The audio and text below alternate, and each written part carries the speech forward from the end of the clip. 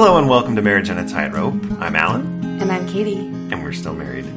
This week's episode is a fun one. We have a guest coming, which we'll introduce soon. But we had a few announcements that we wanted to make.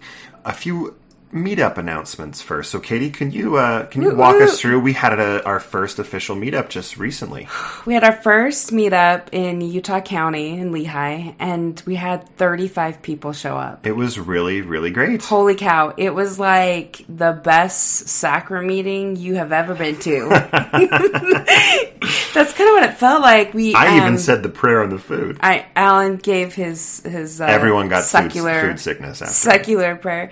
It was incredible. We had so much support there. Everyone showed up, and at first it was a little awkward, but after we got dinner and everyone got to talk, and then we just went around the room and had everyone introduce themselves and tell them a little bit about them, and everyone got to hear each other's stories. And then after we had dessert, and that's really when the magic happened. People exchanged phone numbers, and that was so cool to see. Yeah, it was great. It was. I think I posted about this on Facebook and Instagram, but afterward I told Alan, like, it felt like this really big proud parent moment where I saw everybody who had all this pain inside them, and that they were like coming together, and they were sympathizing and empathizing, and they were hugging each other, and they were exchanging phone numbers so they could get together. Like, it like seriously brought me so much joy. And this is why we're doing it, is because we want you to have resources in your area, people you can talk to. There were people that came down from Salt Lake County to Lehi, which is totally fine.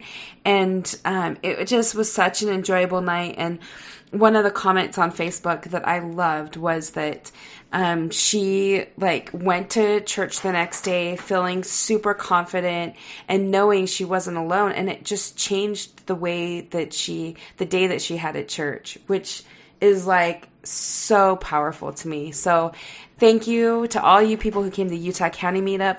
We've got 2 more meetups locked and loaded, ready to go. The first will be Saturday, October 12th, 2019, 5 p.m. Probably go to between 8 and 9 p.m., depending how long-winded you are. But people, you can show up and leave whenever you would like. That will be in Davis County. And we do have a location. It's in Syracuse. Mm-hmm. You can go to our Facebook page, go to the events tab, either on your phone or on a desktop or Apple or whatever device that has internet with Facebook. And go to the events tab and please RSVP just so we have an idea, know how many chairs to set up. And pretty soon there you'll see a Genius sign up as well so that you can offer to bring something. Last time it was great. People brought stuff and it was the perfect amount and it was good. Yeah, it was. And let me tell you, if you are listening and you are not on Facebook, you can send us an email and we'll send you the address. If you don't want to get on Facebook and register for the event, you can do it through us. So that's totally valid. Also, at our last meetup, we had a few couples there who had never listened to the podcast, but they were we friends. Promptly kicked them out of the house. I'm just blasphemy. No. So friends had invited them to come to meet other people who were in the same space. And I hope they had a great experience, but please do the same. If you're in Davis County and you want to bring a friend in the same place or space and they've never listened to us, no big deal. Bring them along. Everyone is welcome. Everyone is invited. So we have that one in Davis County. And then the second one we just announced, it's Saturday, November 2nd, and it's the Southern Utah meetup. And that is for St. George. It will be held in St. George. We already have a venue. And so anyone who's in the surrounding area, Cedar City, Vegas, anywhere, please come. We're going to do that Southern Utah meetup, and that will be a lot of fun as well. Yeah, if you happen to be in the area and you're not from St. George, that's fine. We had 2 St. George couples at the Utah County meetup, and that was completely fine. Yeah. So if you happen to be down there or in one of the surrounding areas, like Katie said, then please join us. And same thing, go RSVP for that meetup as well. The last meetup and a lot of meetup talk, there's been a fundamental shift in our focus on the podcast, and it's to really try hard to connect other couples together. Mm-hmm. We urge and beg you to use the map. Go to the Facebook page and look up the Mixed Faith Couples map. It is we've received a few emails, a few text messages from people that have said, I went and found someone that lives like less than a mile away from me, and I text the guy because he put his phone number up on that map. We would like everyone to put some way to contact you, whether it's message me on Facebook or email or text, and we're having lunch tomorrow. And it's literally the only person in his entire town that he knows that's in the same situation. And it's so helpful. That's the magic of the map. Yeah, Dora was right. The map is magical. Something else about the map that's really cool is I've been able to look and see where we have a lot of people, a lot of couples, because we are going to do an out-of-state meetup, and our first one we put on Facebook and on Instagram. It's actually really funny. I had originally put just the highest concentration, so Seattle, Idaho Falls, Mesa, and Austin, Texas. So I put those 4 up, and so many of you are Mesa fans. So I don't know how y'all are getting our podcast, or you're just passing it around, but Mesa is winning by a lot. Rachel Katz Cooper put Disney World in there, and it's in third place. The third place. So, hey, Texas. I will totally do Disney World. I think that would be super fun. But so you can go on our Facebook page and vote for where you would like it next. It looks like it might be a Mesa because we have so many people who want us there. But Austin's a good choice too. And add in, if there's someplace that we haven't listed, add it in. We would love to get to as many of you as we can, and especially kind of get you together, and so you could see the power and magic of having this type of meetup, because it's so cool. It's a lot of fun. Before we get to the episode, the last thing really to say is, because of that this shift of our efforts, a lot of the efforts are not behind the microphone. It's when the microphone is off, trying to connect people, setting up these meetups. It takes a lot of effort. It takes a lot of time. We've actually, because of all the time we've spent on the podcast, I guilt bought some concert tickets for our whole family to go to next Thursday, because we really, Katie and I talked about it. We need some good family time. So we certainly have to hit pause, but, we put a lot into this, and it's nothing that we regret, because we absolutely love every person we talk to. We've seen so many people just ecstatic to hear that someone else is experiencing this. So that's why we're connecting people. But along with what goes with that is all of the effort that we put into it. So especially as we start venturing out of state, that's going to take more of our time and more of our resources and money to help with that. So if you would like to help us with that effort, we really would appreciate it. Every donation that we receive, we put right back into the podcast. We don't take anything back to do anything with on our own. It's all to support you guys. So if you would like to make a single donation or a recurring donation, you can go to marriageonatightrope.org and click on the donate tab and set that donation up there. We would love for you to be able to do that if you can. If you're not in a position to do that, we completely understand. We love receiving emails, Facebook messages from you all as well. And so as we are just about to kick it off over to our interview, we'll leave you with that impassioned plea. Was that impassioned, Katie? That was impassioned. And let me tell you, coming down the pipeline, you guys, over the past couple of days, we have secured some crazy interviews. And I can't even tell you, I have goosebumps because Don't say it. Don't tell them who. I won't tell them who. But we reached out to these sort of lofty goal people that we really wanted on. And we kind of did it all in within a couple of hours. How about these 6-7 people that we would really love, because they would be amazing to interview. And guess what? Interesting. They Every all single said yes. one of them said yes. So Oh we're my very gosh. excited about the interviews that are coming very, very soon. And guys, there's so much in the works right now. I can't give anything away, but let me tell you, we have been working so hard to try and just connect the right people with the right audience, and these are the right people. And we have these future projects coming up, and I don't know, I feel like we were so overloaded over the summer, and July we took off, and August I was like, I don't know if I want to go back to it. And now I kind of feel like I have a second wind, and we are putting a lot of time into this because I just believe in it so much. And anyway, and when you see something you've created that has helped other people that you're so proud of, you just want to keep going. And I think that that's how we feel. We just want to keep going. So there's your teaser. I like seeing you all gung-ho about things. I'm so gung-ho right now. And we're literally recording it 12:20 at night. That's right. All right. Thanks, Katie, for all that. I think, was my thing more impassioned than yours? Probably. You don't sound as tired when you're tired. I'm so tired. Oh, poor baby. All right. We hope you enjoy this interview, and best of luck on the upcoming General Conference. Enjoy.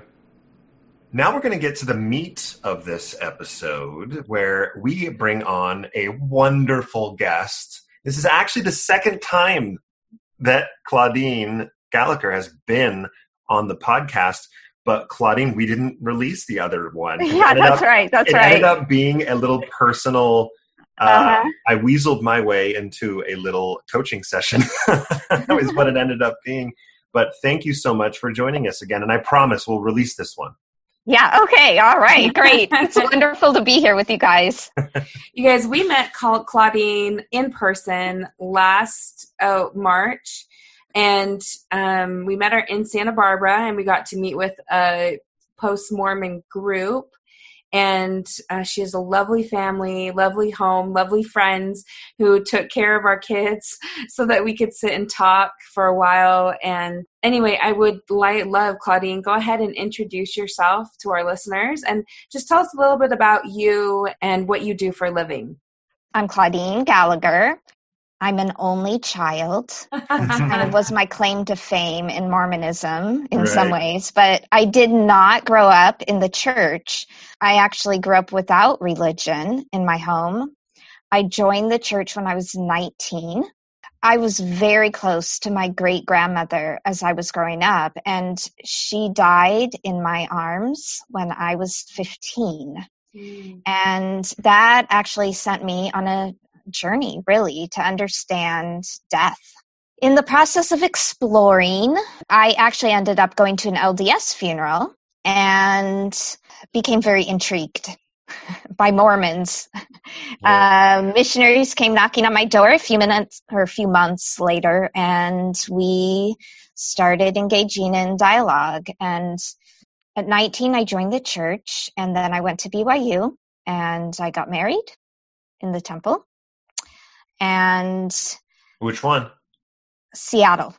Ooh, cool. Yeah, Seattle. Because that's Temple. where you were from, or your husband? Mm-hmm. Actually, both of us. Okay. That's where we met. We both actually went to the same high school and knew of each other, had mutual friends, but it was really a little bit later we got to know each other better.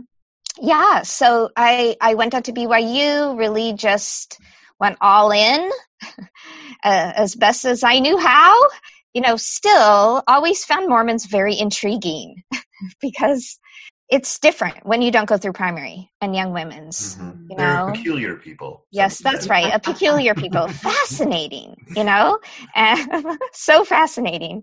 But raised my family Mormon, and it wasn't until a few years ago, right after one of my children, my middle son, went on a mission, that my oldest son was very, very depressed. And I knew he was. I just didn't know all the reasons.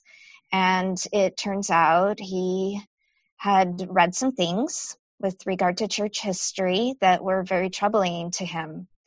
And he just didn't know how to tell us. he couldn't tell us and he couldn't not tell us. So he just shut down, and he was sleeping like 20 hours a day. It took him several months to begin to open up and for us to create safety. And, eventually I began to understand where he was and what had happened, and began to do my own research. What I discovered was not what I expected. And, I totally understand everybody has their own interpretation of church history and what it all means. But it was quite a trying time for us, for our family. And both my husband and I ended up losing our testimony, I guess you can say. Yeah. Yeah, in the truth claims of the church. And so we have not been attending for a few years. We still have many friends that are LDS, and we have family that are Orthodox believers and nuanced believers. One of the things that really helped me kind of get through it all was a life coach school, actually. That as I learned a little bit about some of the skills that they taught, it totally changed my life. And it helped me so much that I really wanted to be able to share those skills with other people. So I got certified as a life coach. And now that's really what I do. I try to help people, both in and out of the church. Most of who I help is in the post-Mormon realm, but I do work with people that are, I would say, nuanced believers as well. I'd be open to work with Orthodox believers, but generally they don't want to work with me. Right. So, which is silly, because you are such a good coach. And so I think, because I don't ever feel like, when I've talked to you, I don't ever feel like I'm being judged or there's a bias. I feel like you are such a good coach that if I hadn't have known like where you stood, it really would not have, I would have never known, right? Like it wouldn't have made a difference to me. It flows from you too. Because I remember when I text you, hey, we have this idea for an episode. Would you be interested? Here's the topic. And your response was yes. And how do you feel? And you started going right into it. and I was like, oh wow, it's starting. Here we go. Yeah. So I want to say that to the listener, any of you listeners who are Orthodox, you are nuanced, you're members, you're believing, you're in.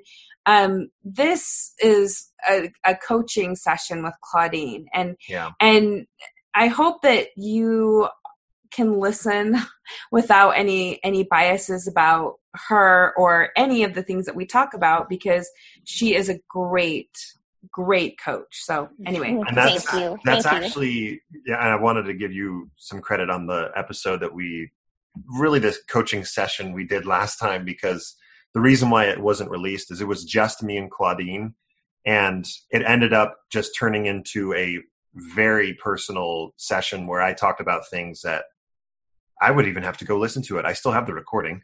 It got into things that Katie and I hadn't even talked about. So it didn't feel like that should be publicized without talking to Katie first. So anyway, just to explain to people why that didn't ever come out, but this one will.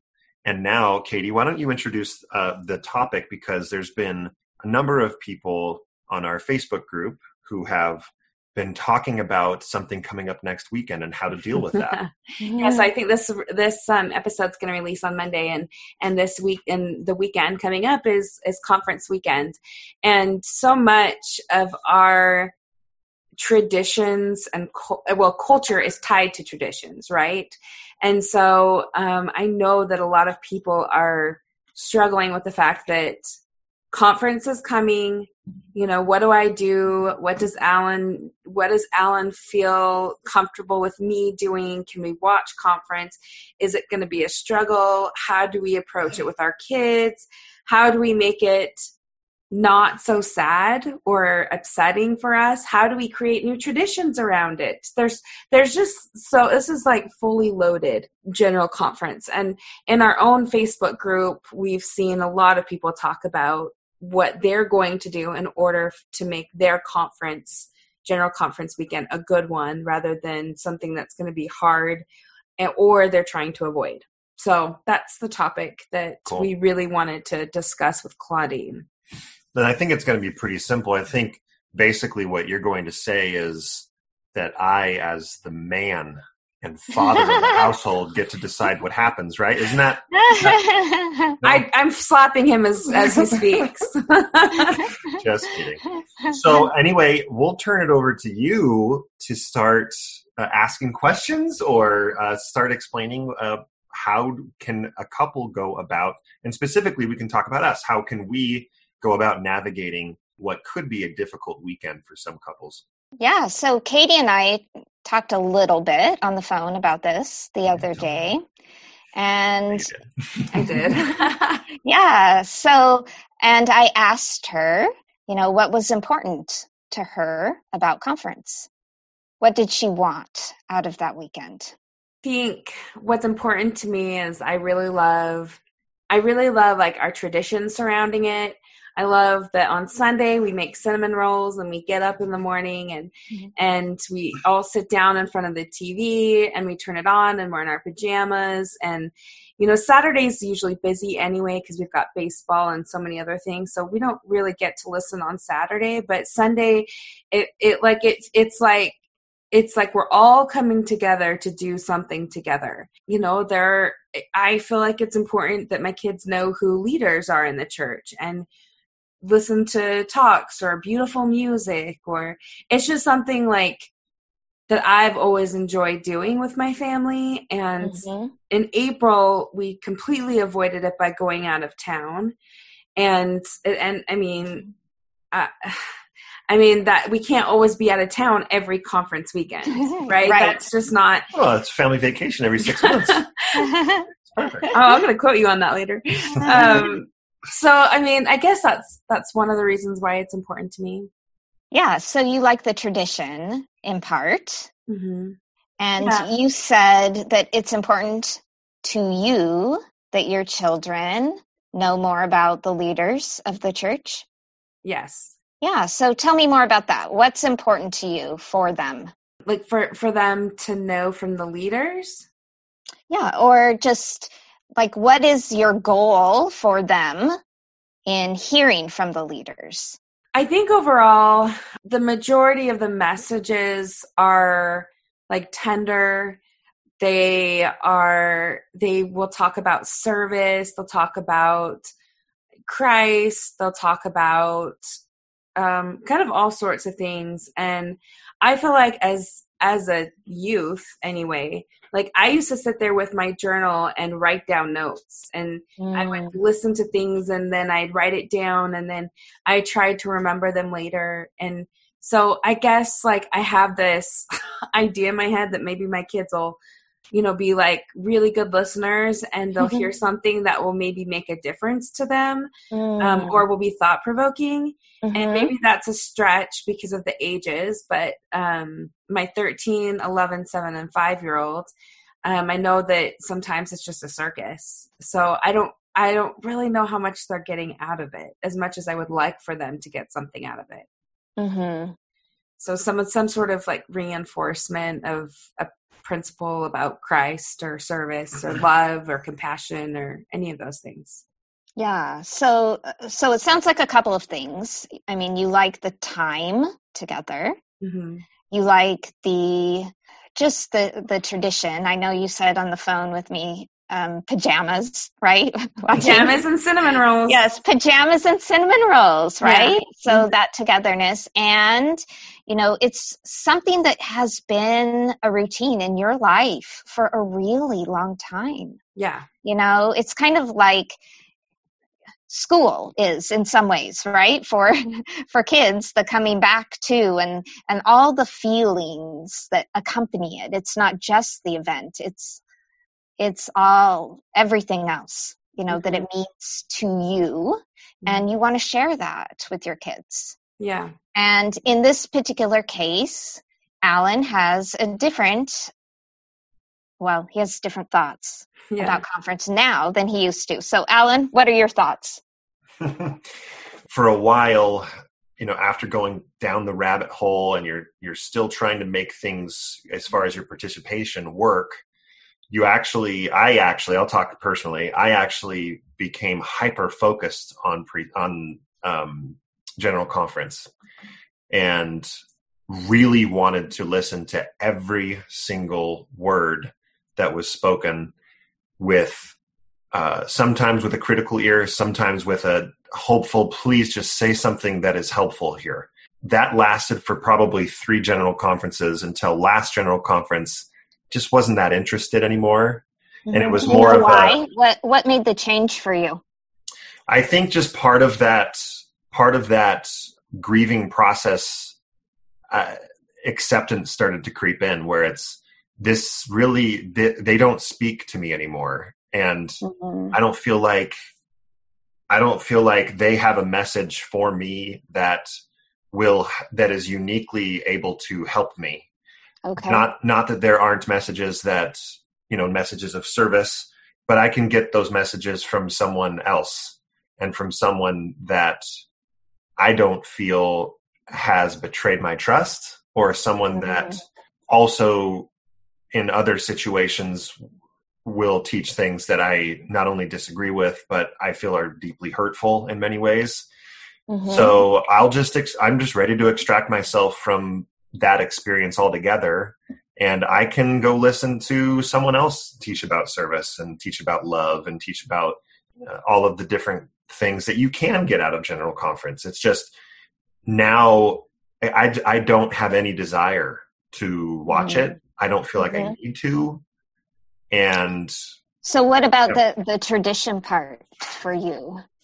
I love the cinnamon rolls. Well, for me, it's like, it's similar to, and it's another religious tradition, I guess, but it's very secular, but it's similar to combining 2 families' Christmases.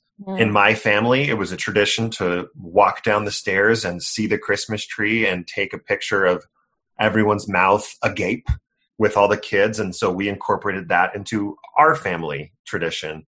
And Katie had traditions of opening pajamas the night before. And so we created new traditions based on the old ones and kind of combined the effort. So for me, the traditions now, and this is going beyond what you asked, Claudine, but the tradition is like, let's take the traditions we like and let's make some new traditions with it. Let's make some cinnamon rolls and go on a hike, or let's make some cinnamon rolls and deliver them to people that are watching conference, even though we don't want to. And I'm not saying we, because maybe it's just me. It's just you. Yeah. So how do you feel about that, Katie? I know that it's like good to make new traditions surrounding things that are like hard right now. I feel like, like my family, I grew up watching Saturday conference sessions, both of them. That was like a tradition. And then when Alan and I got married, he didn't really do that. We didn't really do it on Saturdays. We just would go back and read them or watch them later. And so I felt like I don't want to say gave that up, but maybe that's what it is. Like kind of gave that up. But like Sunday was like, okay, we can finally do it together. And so it's hard for me to let go of that. Yeah. So it sounds like your experiences on the whole for conference then have been positive, throughout your life. And so what is it that you want your kids to experience with regard to that? I think like when it comes down to it is I don't like the idea of like doing things separately. Like, if we are watching conference together, like me watching with the kids and Alan being in a different room, I don't know, like it just doesn't feel right. I want my kids to like have something like stable. And for some reason, I associate, conference as being like a stable thing that you do every year. And it's a special time. And now that Alan doesn't feel like that's the tradition he wants to hold to, maybe I'm feeling insecure about it because it's not stable. I don't know. I don't know. It's just different. Yeah. So for sure change for both of you, really. Yeah. And you're coming at this now with really, in some ways, a very different marriage than you had many years ago. I remember going to a Mormon Stories retreat with John Dehlin and Natasha. One of the ideas that they brought up there was, that everyone who's married everyone has multiple marriages. I think they said at least 3. For some of us, it's to the same person, and for some of us, it's to different people. Mm-hmm. But, because we change as humans over time, and there are different stages in life. There was the relationship you guys had before you had kids, and maybe you could look at that as one marriage in a sense, because what you had to negotiate was very different than once a child came into the picture. Now suddenly it's, you have a zillion other things to consider. Yeah. And maybe the change from 1 to 2 children isn't as great as 0 to 1, but it's still a change. And, so you're at this stage in a sense where when Alan lost his faith, it did bring about a significant change in your marriage. Like having a new child or any other big event that could happen, where now there's all these new things that need to be looked at and renegotiated and decided, together if you want, or, separately. It's possible, for each of you to decide, well, what will this mean? What do we want? What do I want as an individual? Sounds like Alan doesn't want to watch. Katie, if you could wave a magic wand, it sounds like you'd love Alan to watch and everyone to watch all day Saturday and Sunday. Is that right? I can give up Saturday. You can give that up. Just Sunday. Just Sunday. Yeah.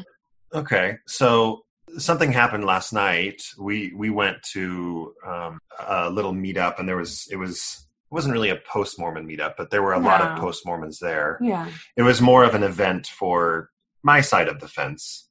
As we were driving home, I turned to Katie and said, "Thank you for supporting me in that. That was really nice, a really nice evening." It could have ended up being very awkward for her, and it wasn't, thankfully, but it could have been. And so she kind of put herself out on a limb, and I turned to her and said, "How can I return the favor? What's the equivalent of me returning the favor?" And we kind of talked about watching conference is kind of the returning the favor. And she asked, "Do you think you could do that?" And I said, "I don't know, maybe I can bust out my Dodgers puzzle that she got me and focus on that while I'm doing that." And here's what I don't think I'm able to do yet. I don't think that I'm able to listen to those messages without reacting to them, not like vocally right there in the moment, but especially if we're going to have the kids listen, if there are things that are said that are deeply hurtful, I'm going to talk about it. Mm-hmm. So it's one of those, if you want Alan to watch, you're going to get all of me, which is including my vocal points and the father side of me, which is going to teach the kids. This is what I really liked, and this is what I really didn't. And we had an episode recently within the last couple of months where we just released the audio of a family conversation after church, and we talked about all the things that we liked at church that day and the things we disagreed and didn't like at church. And all of us went around the circle. If I were to watch a conference session or two, I would feel the need to do that. And what do you think about that, Katie? I'm fine with that. My biggest thing is that like he has such an emotional reaction to things that are said that, I mean, it causes him to be hurt for the rest of the day. And I'm just, yeah. No, you're right. I'm not like trying to be mean or anything, but I don't like to see you in pain, and I don't like to see you like be upset. And so, you know, part of me is like, well, just let it go, Katie. Like, he doesn't want to watch, and you don't want him to get upset or grumpy. And so just let him not watch. And then part of me is like, but wait, this is something that we've always done together and we're not doing anymore. And that's hard for me. And so he's like a good man, and he'll listen with me, and I'm fine with him, you know, retorting or saying things that he disagrees with to the kids.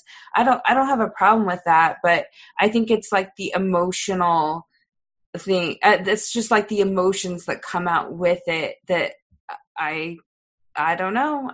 It's hard. A lot of the emotions have, I don't want to say subsided, but reduced into amplification, de-amplified. I don't know if that's the way to say it. Can you give me an example? What does that mean?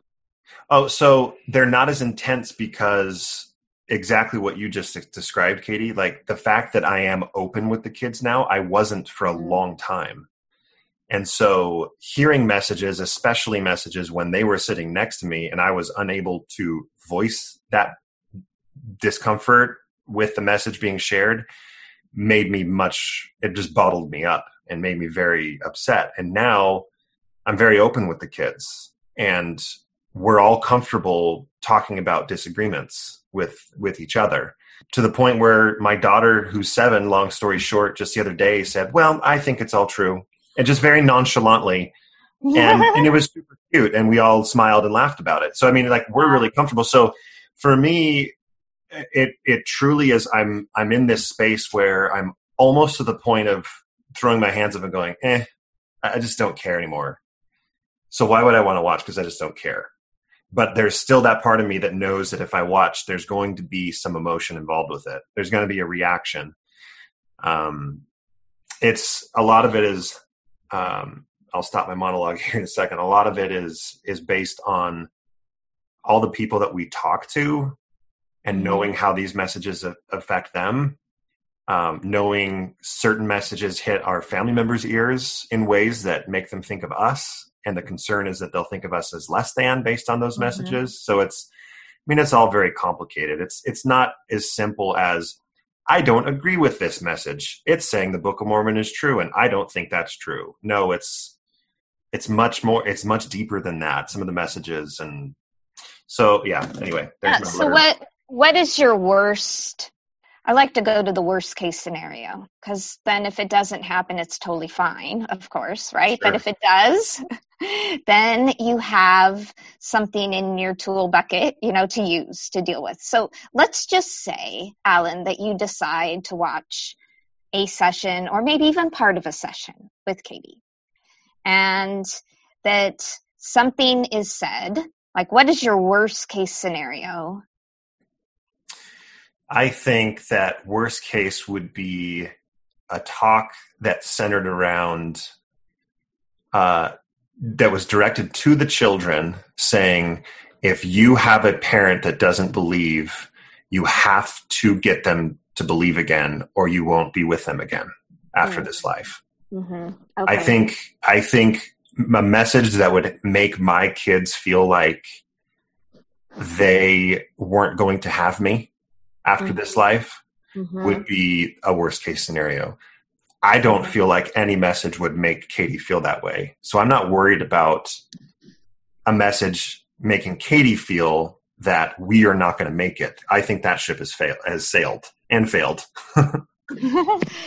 Yeah. So what are your thoughts, Katie, about Alan's worst case scenario? Yeah, I kind of think that talk happened. Yeah, I mean, it did. And we didn't watch conference with the kids, so we didn't have to worry about it. Mm-hmm. Yeah. So like my thing is that like the kids are going to learn what they see in the home day to day. So if we are teaching them in our home, I don't remember hardly any. I mean, there's just not a lot that I remember, but I do remember that what I was taught in my home. And so, you know, if we said to them, we actually disagree, you know, or whatever, I feel like that they would listen to us over a leader. And so I really like don't feel like it would have a whole lot of weight to our kids. That's how I feel. So then my question is, where do we say, why expose them to the message in the first place? I mean, it's like, if they're going to listen to us, let's teach them that. And are we going to play like Trump speeches on repeat just so we can tell them? That's an extreme example. I know. I'm trying to give the example of, at what point do you put your hands up and say, why are we listening to these messages we don't want them to learn? And I know maybe the answer is we're not talking about those messages. We're talking about the worst case example. We are talking about the worst case example. Right. And that's not the case in every single talk. I know. Go ahead. Let me ask you another question, just kind of to encompass this. Like, what do you want your kids to learn about emotions and traditions, you know, in your home? Like, it sounds like, you know, Alan, you're really worried about experiencing a particular emotion.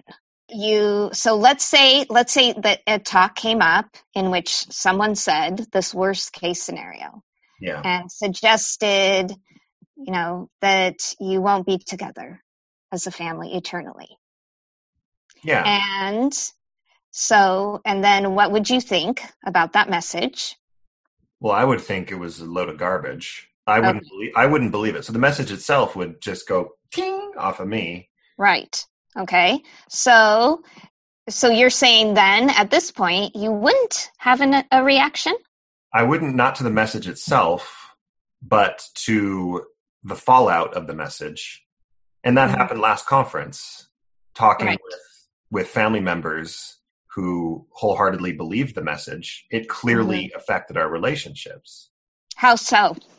There was deep sadness because of the choices that I had made, and we're not going to be together. And I'm like, don't you see that it's this message that is making you feel this way?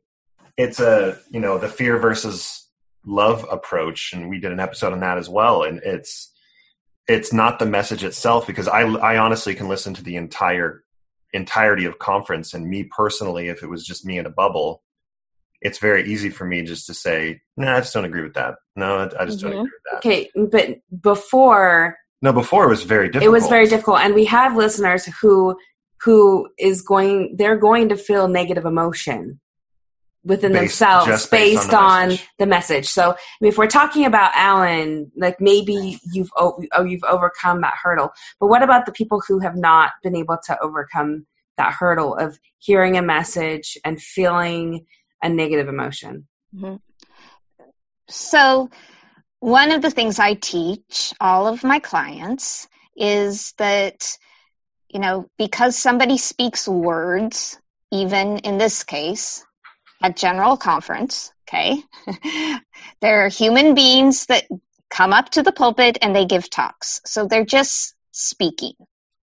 Now, as we listen, we are going to interpret those words and what they mean about us, what they mean about our relationships, what they mean about the world, what they mean about the state of the church. All of these things most of us have a near instantaneous interpretation that just seems to show up so quickly that, you know, it's what Alan is talking about when he says reaction.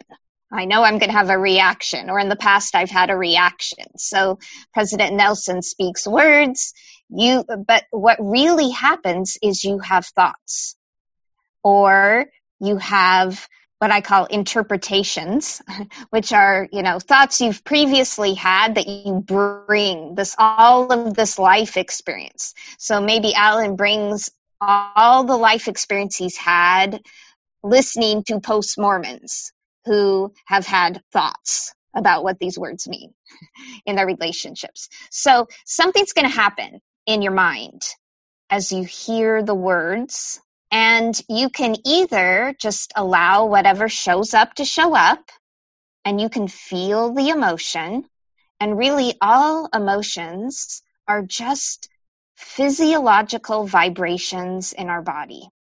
When we are in physical danger, our emotions will just kind of kick in and our bodies react.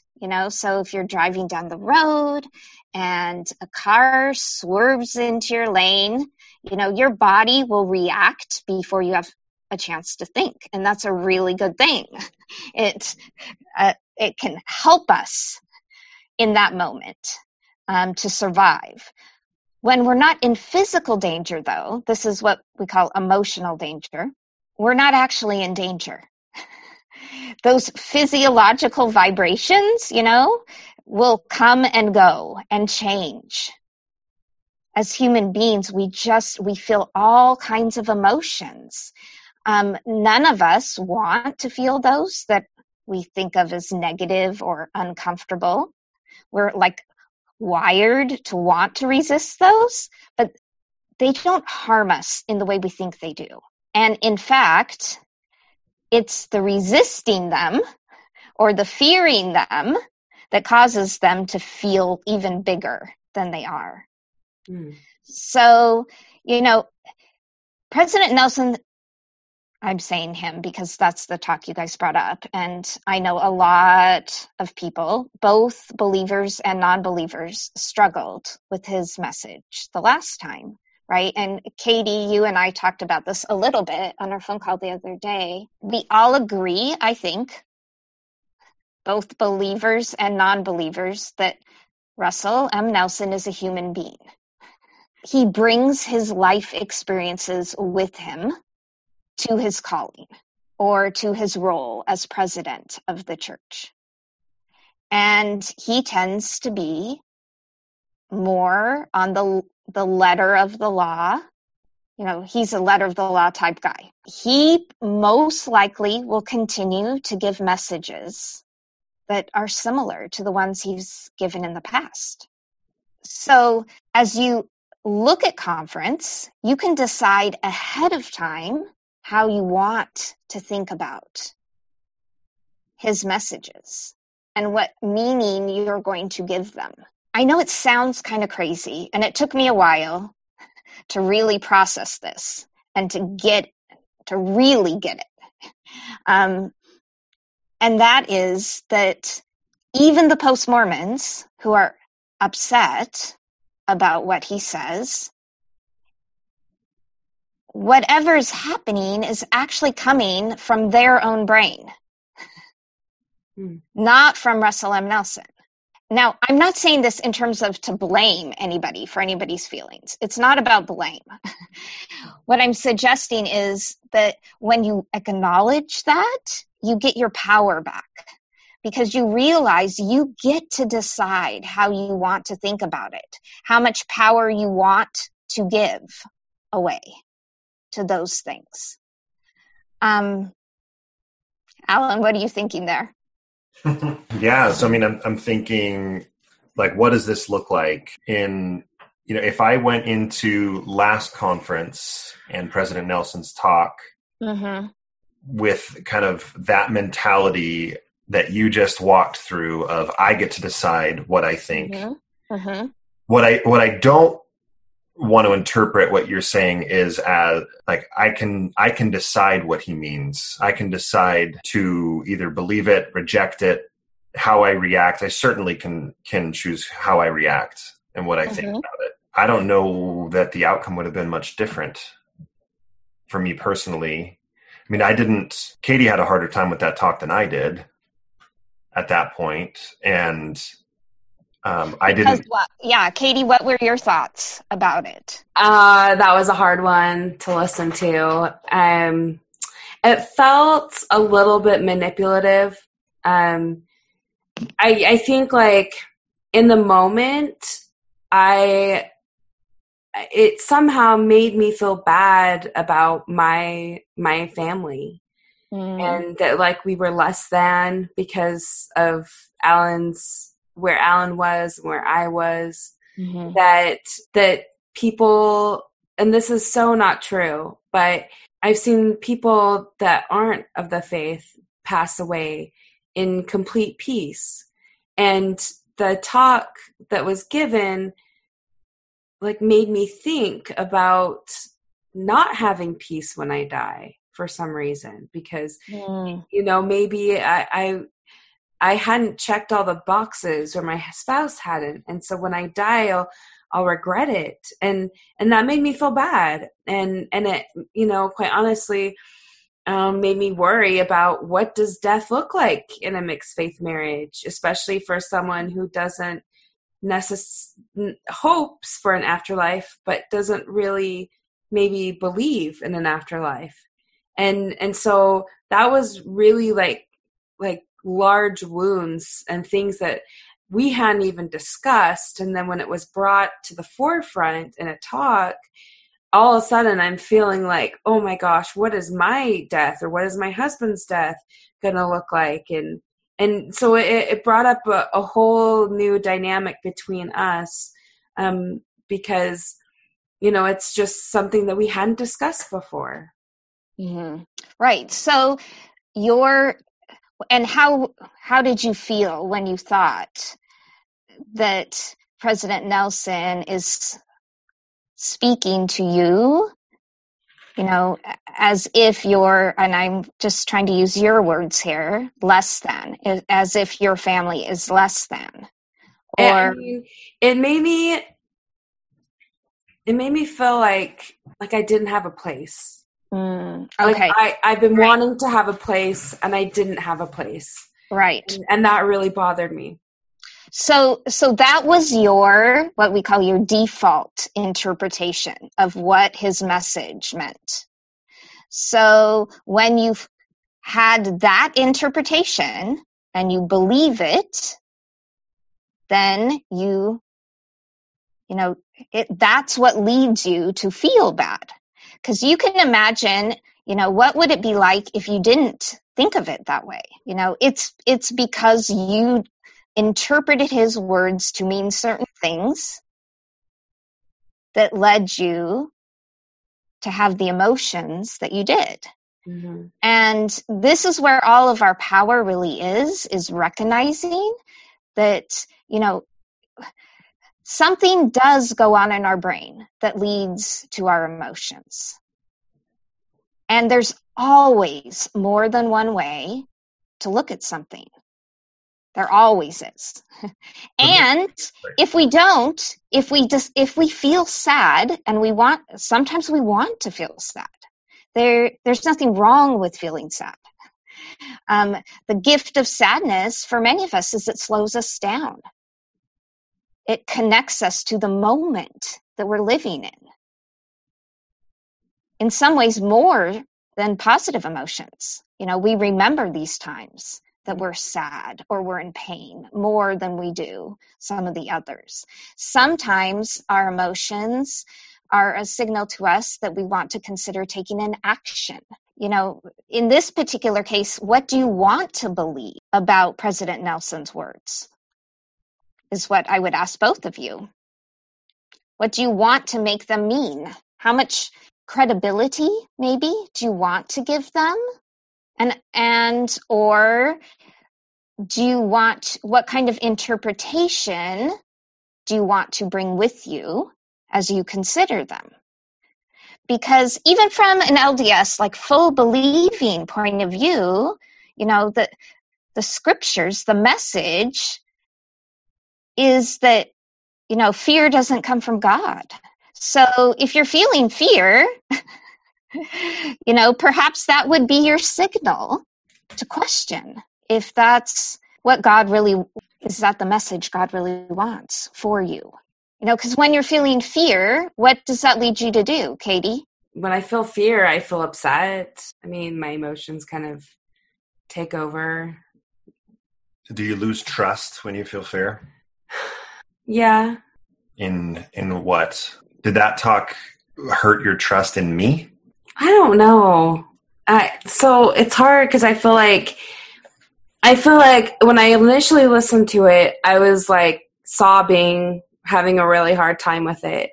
And then I like went back and read it again, and I felt like I was in a better mental space, and I could just like look at the whole, and I could say, okay, like he 100% believes this is true. I can see the body of the text, what the point he was trying to get across, but I do not agree with the delivery, how it was delivered. Mm-hmm. I thought that's what I had an issue with. And so I don't know about the distrust. So how did it impact your marriage? Alan was kind of a saint. He didn't say anything. He just let me feel my emotions and held me, and he didn't say, I told you so, or he was a really good supportive spouse when I was feeling like I was having a hard time. That was really helpful for me. I needed him to just comfort me. So I felt like, if anything, it brought us closer together. Is that bad? Ironically. Because he responded in the perfect way. Hold on. This is mind-blowing. His whole talk was families need to be closer and better and closer together. And he did that. And it worked. Oh my God. Yes. Yeah. I stand corrected. Claudia, I wanted to ask you a couple of things. At what point do we need to hold the speaker of the words responsible for what they're saying? There's a lot of unkind things that can be said that can really hurt people. Mm-hmm. Right. At what point, yes, we can interpret it the way that we want, and it kind of, my second question goes with it of, when is anger an appropriate response? I mean, yes. if there is something that is said that I interpret as, I am choosing to interpret this as harmful, as a threat to my family, or a threat to the LGBT community, and I choose anger, and I choose to be vocal. I'm going to go talk about this online. I'm going to call my brother and tell him that I didn't appreciate this message, or whatever it is. Anger is one of our trickiest emotions. People talk about fear being, the fight or flight type emotion, but really fear is flight or freeze. To fight, we need anger. If there is a saber-toothed tiger that comes into your home and wants to eat your children, your brain makes a calculation that the best way for you to survive, or at least your children to survive, when you're willing to die, if you have to, for the sake of your tribe or something that you care about, that's when you fight, right? That's the natural response to a physical danger. So in this particular case, though, when it's an emotional danger, we're worried about people experiencing, emotional pain. There are several ways you can go about responding to that. Anger itself, what does it feel like in your body, Alan? Do you know? For Alan, he grits his teeth. I grit my teeth. It feels like I'm tensing up. He usually will punch a pillow or I'm ready to take violent action. Yeah. So it's, anger sends signals to our body to get ready for that fight, for that saber-toothed tiger, right? So the blood actually leaves the prefrontal cortex of the brain. It goes into our hands and feet. For some of us, it makes us feel more powerful. Some of us feel a surge, an energy. You also get chemicals that go down into your body that cause you to hyper-focus on what you perceive as the threat, which makes a lot of sense if you're fighting that tiger. You don't want to be noticing the birds flying by. This is not the time to, check out the scenery. You need all of your energy and resources if you're going to survive. But when and Russell M. Nelson says words, in that particular case, the moment of anger is not the best time to take action. It's better to feel it, to notice it, to really understand how it works in your own body so you can sense it, start to arise, and take note. And then I really tend to suggest people give themselves a little space, maybe write down your thoughts. What are you thinking at the time you're angry? We don't ever get angry about things that we don't value. One gift of anger is it can get you in touch with something that you care about. It can remind you of what's important to you. For many post-Mormons, one of the things that reminds us is that we don't think the same way that we used to, or we don't see things the same way that some individuals, some leaders within the church see those things. The anger's that signal, oh, we're different. At the very minimum, it can remind you, oh, I'm not Mormon anymore for you, Alan, mentally, right? I don't see the world through that lens anymore. So besides that, anger is a signal you can use to question whether or not you might want to take action. So it's a personal signal to you. Yeah. What do you want to do? I really, really want to emphasize that point. I really like that point you made on don't act out when you're experiencing the anger, when you're experiencing that emotion. Make note of it. Recognize it. Let it pass. Yeah. And then if you need to take action, take action. Yeah. So feel it. Really. Allow yourself to feel it. Mm-hmm. So, with the case of, the words of Russell M. Nelson, some of the questions you might want to ask is, if my family heard this message, how are they thinking about it? How are they feeling? Maybe an action you might want to take is to check in with them and say, you know what? I heard this talk. I know that when the prophet of the church speaks, you take those words very seriously, and I'm concerned about how you might be feeling, considering I don't believe the same way I used to. How are you feeling? Yeah, you did that? Yeah, I reached out to 2 family members that strongly believe it and asked them, and one of them went pretty good, and the other one went pretty hard. Mm-hmm. Mm-hmm. And what does pretty good and pretty hard mean? What does it look like for you? Well, one of them, I think the one that went, quote, good was more of a understanding. Well, I completely understand how you would feel in that situation. And the other one the hard one was more, this is tearing me apart where you're at. And mm-hmm. that talk basically is just a reminder of how sad it's going to be if we're not together again. Mm. Therein lies the frustration with the message and how it was delivered. What did you think when you heard that family member say that? I thought, this is not fair that this person, speaking of President Nelson, has such a tight grasp on the relationship between 2 family members. In 15 minutes, a relationship can be seriously strained by what he decides to say. And that's extremely frustrating coming from this side of the fence. So how so, though? Really, Alan, how is it that this relationship was hurt? I mean, I hear what you're saying, that your family member was feeling pain because of what your family member was thinking about those words. But how did that actually manifest in harming your relationship? Not as frequent conversations. Tiptoeing around many topics, not wanting to talk about many things. So frequency of contact, I think, is probably the number one thing. On your part, or is it a him or her? Did you say him? It's one of the two. Oh, okay.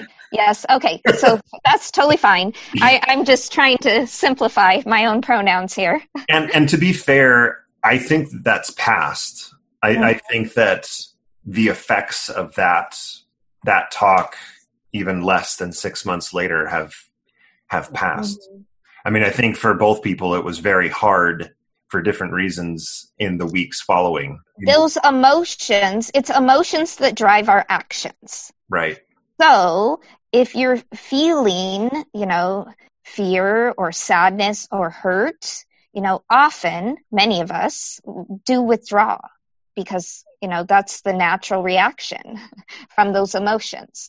If, in fact, you want to maintain a relationship, though, despite that, you can look at it and decide, how do I want to show up for this family member? How do I want to be there for that person in this case, Alan, for you, in this life? Because that's what you do have control over. What we can decide as individuals is, how do we want to show up? What kind of son or daughter do we want to be? What kind of brother or sister do we want to be? What kind of friend do we want to be? What kind of cousin, right? How do we want to show up in the relationship? Mm-hmm. We often give so much energy to what the other person is thinking. And if, in fact, the other person is afraid, one of the kindest, most loving things we can do is to help them recognize that we are still going to show up as a loving individual for them, on their behalf. That there isn't anything they could fear or say or do that will cause us on our half, because that's the part we can control, right? To stop loving them. Right. So if they say, Alan, I'm scared because it's going to be so sad in eternity if you're not there, how would you respond to something like that? Or how would you want to? Oh, I'll be there, and I'll be there to give you a big old hug.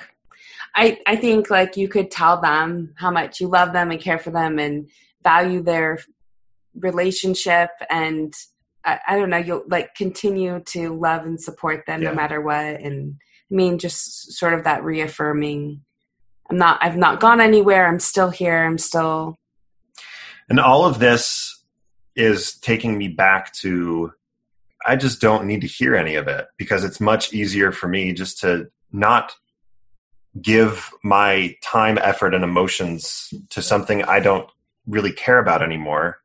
Mm-hmm. So that I can just continue my relationships without having to navigate all of that.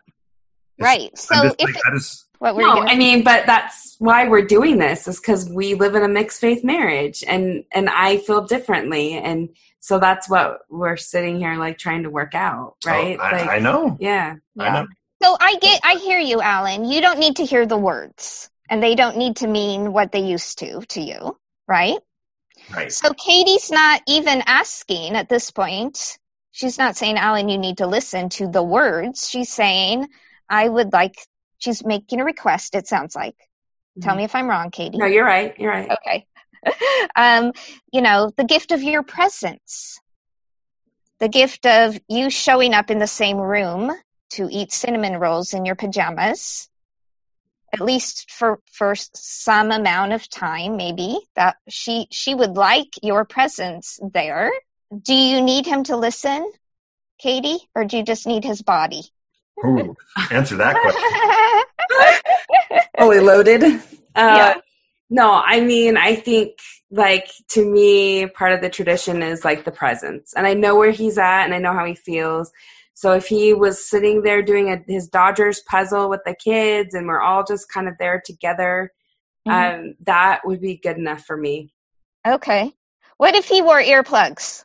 I'm just asking. I mean, it wouldn't be so far off from what church is like. So if he showed up, ate cinnamon rolls, wore earplugs, and worked on a puzzle. Yeah, I mean, he could wear I don't know. What if he scratched your back and wore earplugs? Would that work for you? If I'm in the room, I'm going to listen, and we're going to talk about it. That's just how he is. That's just how it. Okay. So, and are you good with that, Katie? I am. Yeah. Are you? I am. I mean, I can do it. I'm not going to love it. How about how can we negotiate on maybe just like the first hour of the first session? When you think about a request or how he feels, and I am curious, Alan, if you feel like if she makes a request, can you say no? I personally, right now, feel like I can.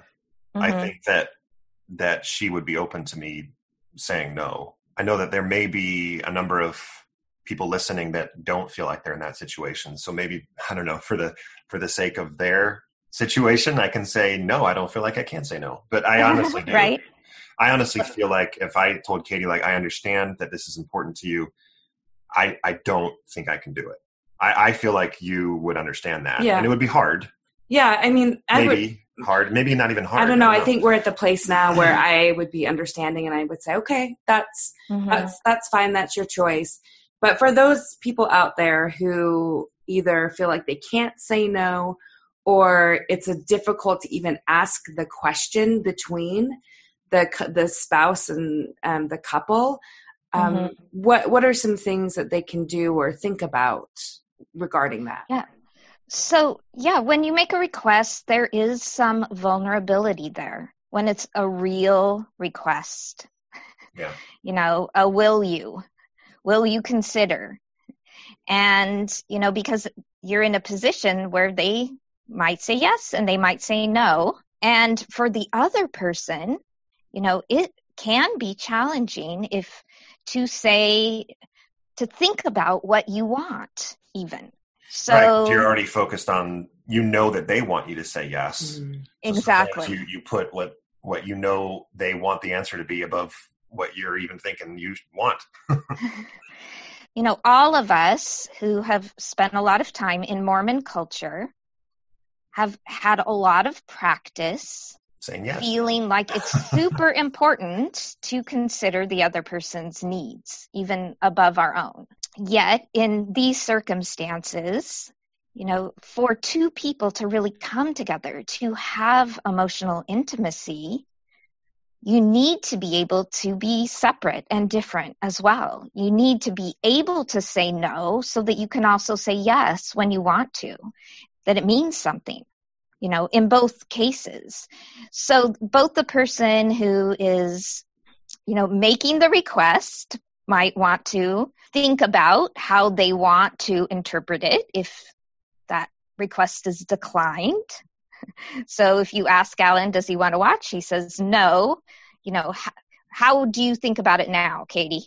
I want what's best for his mental health. So okay. I'm okay with it. Yeah. So you're not making it mean, oh, he doesn't love me, he doesn't care about me, right? So, right.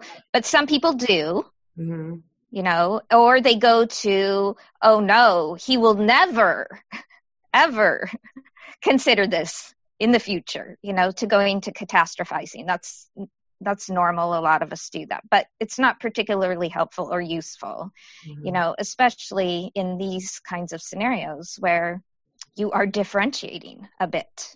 You noticing that he's having a different opinion about the church. It's super important, I think, for you to get grounded, and that doesn't mean he has a different opinion about me. So that's what I really recommend for you, Alan, no matter what you decide about conference, if you want to watch it or not watch it, that you make a decision of what you want and then own it no matter what it is. So if you chose to watch because Katie asked you and you decide, you know what, I want to do this and I'm doing it because she asked me and that's a good enough reason, then you own it all. You own everything that happens. I chose to be here. I'm not here because I have to. I'm here because I chose it. It always feels so much different than if you're doing it because you feel like you're under obligation. Right. Yeah. Or if you decide not to, in this case, to say no and to have your own back, meaning you don't have to beat yourself up or think you're a bad husband That's not useful either. And we tend to go there. Like, we make these little decisions mean a lot sometimes, and we don't necessarily have to. I promise there are families that if they don't have, a good knockdown, drag out debate about something over the course of a week, feel like something's gone wrong. Some people, they're totally fine with conflict. I think it's intense in Mormon culture that somehow we pick up that all conflict has to be a problem. It's totally okay to be in conflict and not have it mean anything about the relationship. I think we've seen that with just the mixed faith marriage and all the conversations you're forced to have, is that you're drawn closer together as you work through that conflict. It's actually a very positive thing if handled properly. Yeah. So I also think another thing that can be useful for some people is to name their fears as they're noticing them with one another. So if you were a little nervous, Alan, about saying no, then you could say, Katie, I'm nervous, or I'm scared that if I say no, that you'll think it means that I don't care about you. I really do care about you. Of course I do. And I want to be a good husband. And this is really hard for me to say no.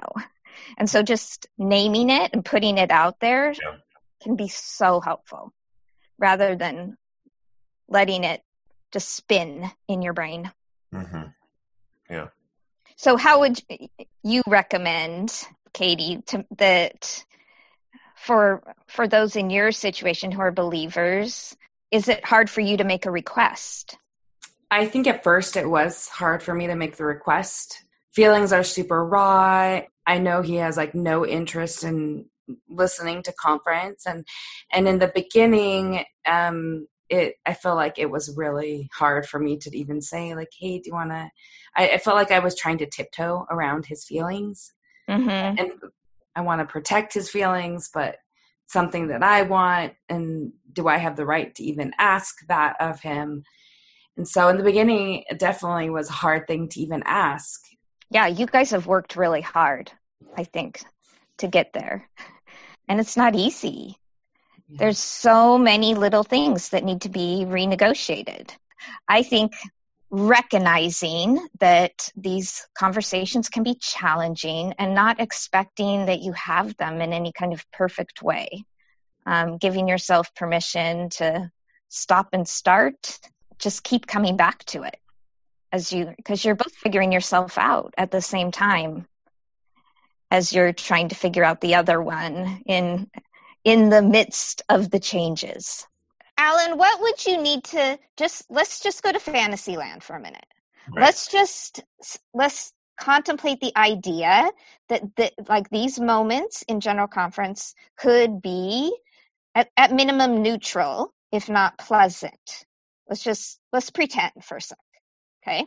If you were having a good time, let's say it wasn't conference. Let's say, what do you like to watch?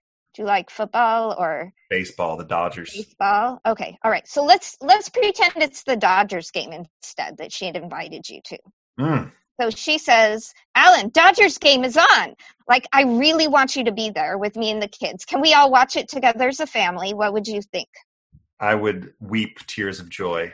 Because why? What would you interpret that experience? What would you make it mean? Well, I mean, this has happened because she has said, turn the Dodger game on. Isn't the Dodger game on? And I just go, let's do it. Let's turn it on. Mm-hmm. Because how did you feel when she asked you? She's thinking about something that I love, and she wants to enjoy it with me. Mm-hmm. Yep. Yeah, Katie, I love it. I'm throwing my hands up in the air for all of you listeners. Yes, yeah. I've never heard Jeff Foley talk about sad heaven, though.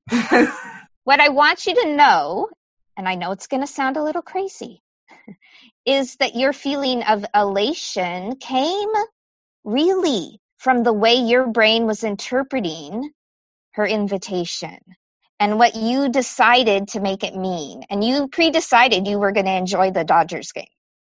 You've decided that about yourself.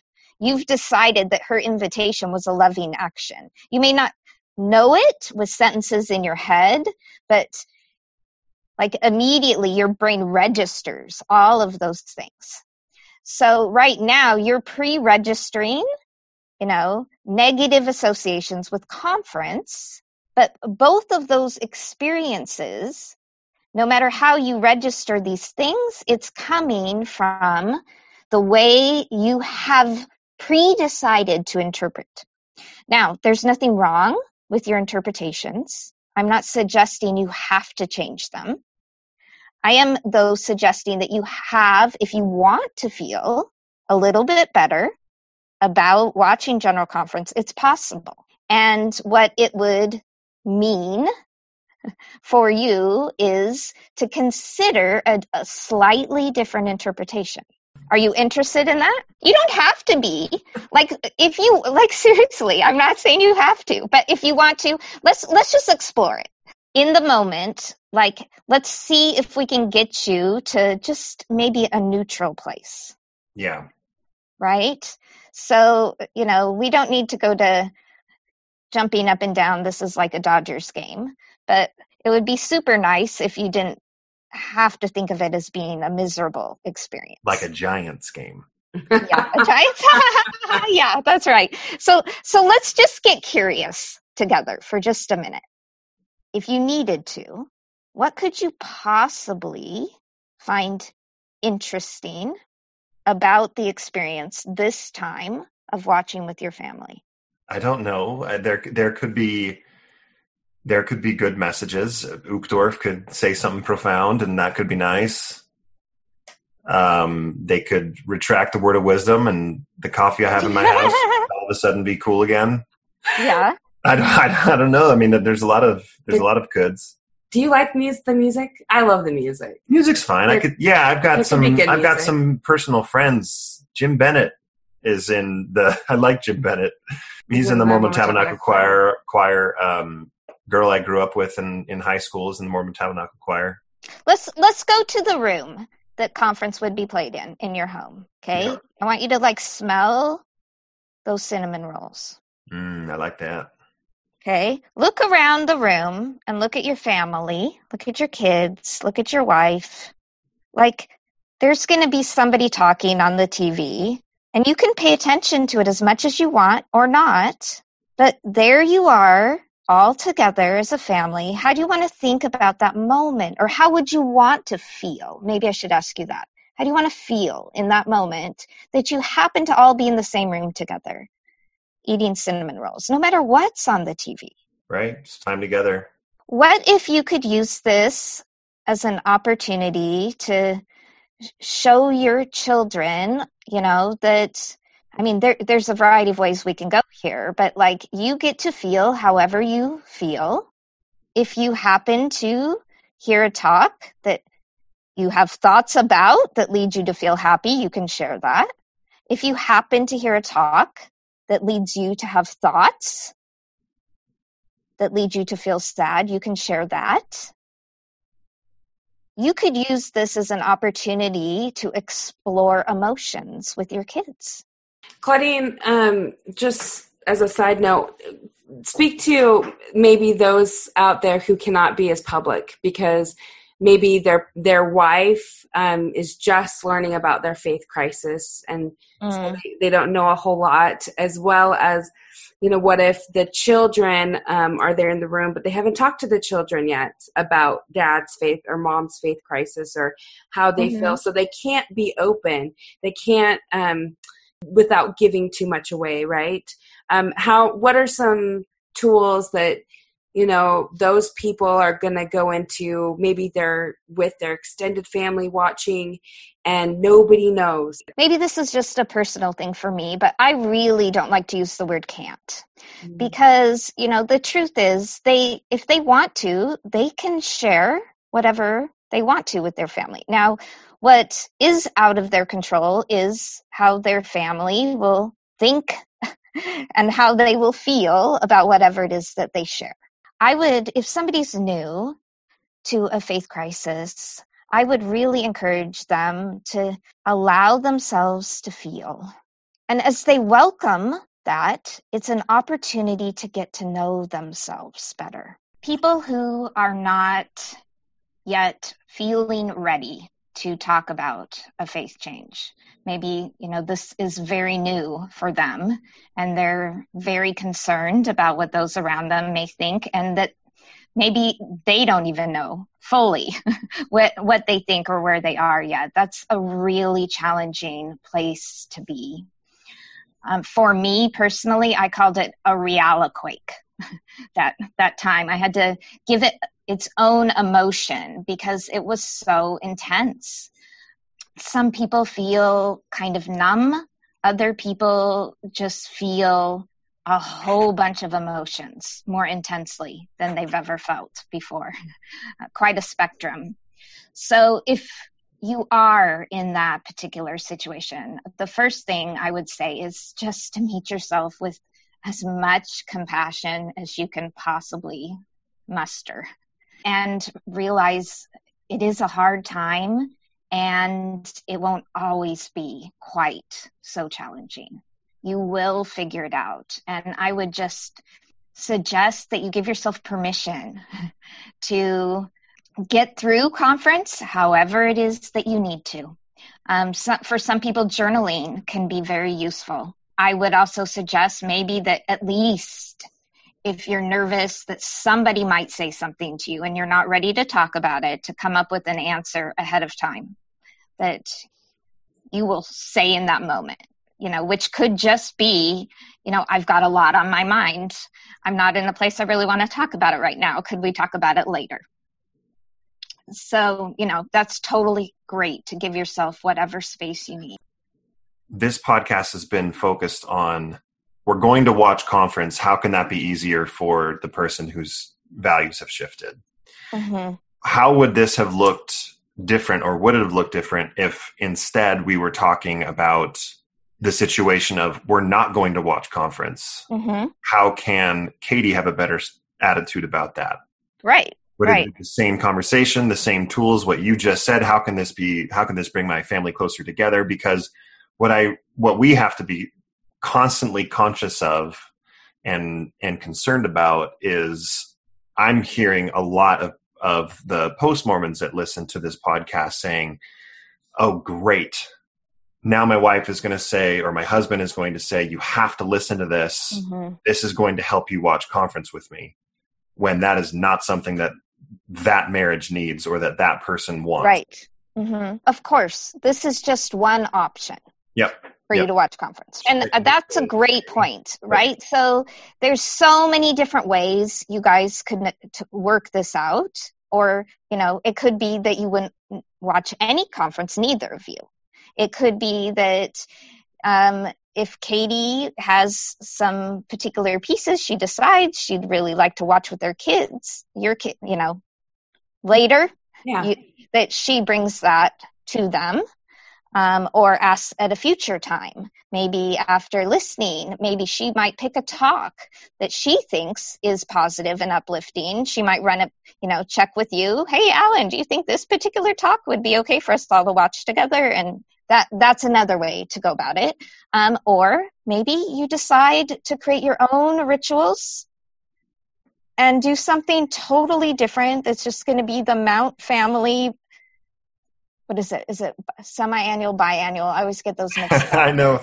I don't know which is which. Semi-annual, I think. Anyway, twice a year, the Mount family tradition will be, there's, something that you guys will all do. Maybe it will be that you will pick something that you both agree on that has some strong values to it to watch. Maybe it will be a movie or something that you want to watch all together and discuss. But it's something that, if Katie cares about values being taught, maybe you will find a different medium to use to teach those particular values to your kids. There are times when we all need to just set some boundaries and say for ourselves, I get it. My emotions do come from the way I'm interpreting it. I get it but it's my job. But right now, I just am not there and I don't want to do it. I don't want to do the extra work to think deliberately. I just really want to give myself some space and some time to do other things. And all of that is legitimate too. So, it's everybody's individual journey. And each of you, probably, I really recommend that you each think through it for yourself, decide what you want, hear from the other person what they want, and decide if either of you want to make a request of the other. And hear each other about what you value and why. It's good advice. Yeah, I love that. And take your time, recognizing that if you can't come to an agreement, you each as individuals can pick something for you as individuals as well. And I get it. You guys have kids too. So that has to be, negotiated. There's so many different ways to do that. And it doesn't have to necessarily be this weekend. How are you feeling after that was very difficult for me. Yeah. To talk about. It really was, because the whole time I'm thinking, I don't want to do this. And when you were just saying at the very end, I was thinking, I don't know why I thought about someone walking down the streets of Manhattan, but I did. I thought of if I stopped a random person in Manhattan and said, hey, are you going to watch General Conference this weekend? They would say, what are you talking about? I have no idea what that is, and I have no interest. That's where I want to be. I just don't want to care. Mm-hmm. That's just a side point of what was going through my mind when you were just doing that wrap up, Claudine. But no, it was a difficult conversation because I think it pointed to a lot of the conversation was about me doing something that I just don't want to give the effort to. But also, I recognize that I didn't know that this tradition was so important to you. And it's something that I personally can go through any discomfort or negative emotion that I experience, even do my best to choose how I react and the emotions that I feel and how I interpret to make it a more enjoyable experience for you. If we're going to end up watching any amount of conference together, all of my efforts would be to benefit your experience in this, not my own. And so, I can do that. Mm-hmm. One of the things I told Alan, and I told Claudine this, is and one tradition that I've had with my mom and sisters is to go to women's conference. And that's something that we like to do. We go to dinner, and that's a good tradition that I can keep doing because I'm still in and I want to go to that. Mm-hmm. And it doesn't involve Alan or the kids. I feel like that is a good one, especially for this conference that I'll be able to have. So maybe that'll be enough. I don't know. I certainly don't want to make Alan do anything he doesn't want to do, even though, I know he's willing to sit through an hour of cinnamon rolls and a Dodger puzzle while conference is on. I think so much of this, like I said before, is tied to tradition, which is why it makes it just so hard. And Claudine, I like that you talked about creating new traditions in your family and surrounding General Conference if you decide that and I hope that the listeners don't think this was all a ploy to get the non-believers or the ones that like Alan to just grab them to see it our way or anything. That's not it. But I like what Claudine said. It's a mind shift. And, you can really connect your emotions to what you're thinking and how you're feeling and how much power you have over that. And so I think that those are tools that you not only can use in this instance, but in so many facets, right? Mm-hmm. In your mixed faith marriage. So anyway, I really appreciate you, Claudine, for all that you said and all that you brought up. It certainly is thought-provoking. I'm sure it's something we'll be talking about all week as we decide to how we're going to move forward. Curiosity is one of my favorite emotions. If you can just move to curiosity and begin to start asking yourself, what would it be like if, for both of you, what would it be like if we just gave up General Conference, Katie, and started our own Mount family traditions? And, I figure out, I'm saying I for you, but I figure out a different way to share the pieces of General Conference that mean something to me, whatever aspects of that tradition I want to pass on. And what could it look like for you guys? These are challenging questions whenever you're dealing with tradition. I hear you, Alan. It's you are like many post-Mormons who at some point you just want a break. You want to move away. You don't from the church. Right. But because people you love still believe, you are in a situation where conference will be part of the talk in your town, at least probably for a while.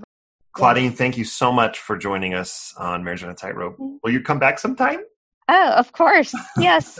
Claudine, if people want to be coached by you or would like to get more information or contact you, how can they do that?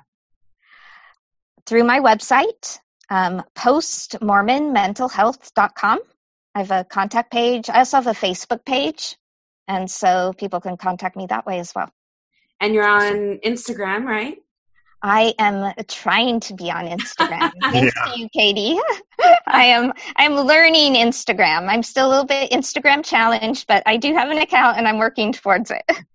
Perfect. Well, I really appreciate you coming on and talking us through some of these really hard things that everyone's going to be experiencing, all of our listeners this weekend. And so hopefully it's given them some ideas, things to think about, and maybe even just put them more at ease, hopefully feel less anxiety over this big looming thing that they either have or haven't talked about. Right. So anyway, we really appreciate you coming on.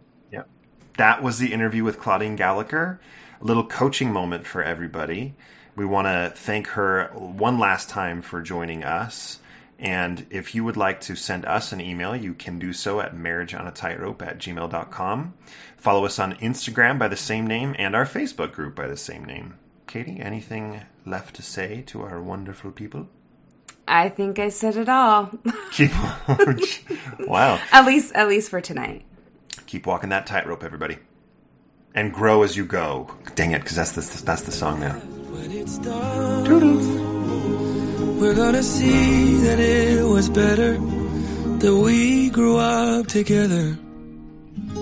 Tell me you don't wanna leave, 'cause if change is what you need, you can change right next to me. When you're high, I'll take the lows. You can ebb and I can flow. We'll take it slow and grow as we go.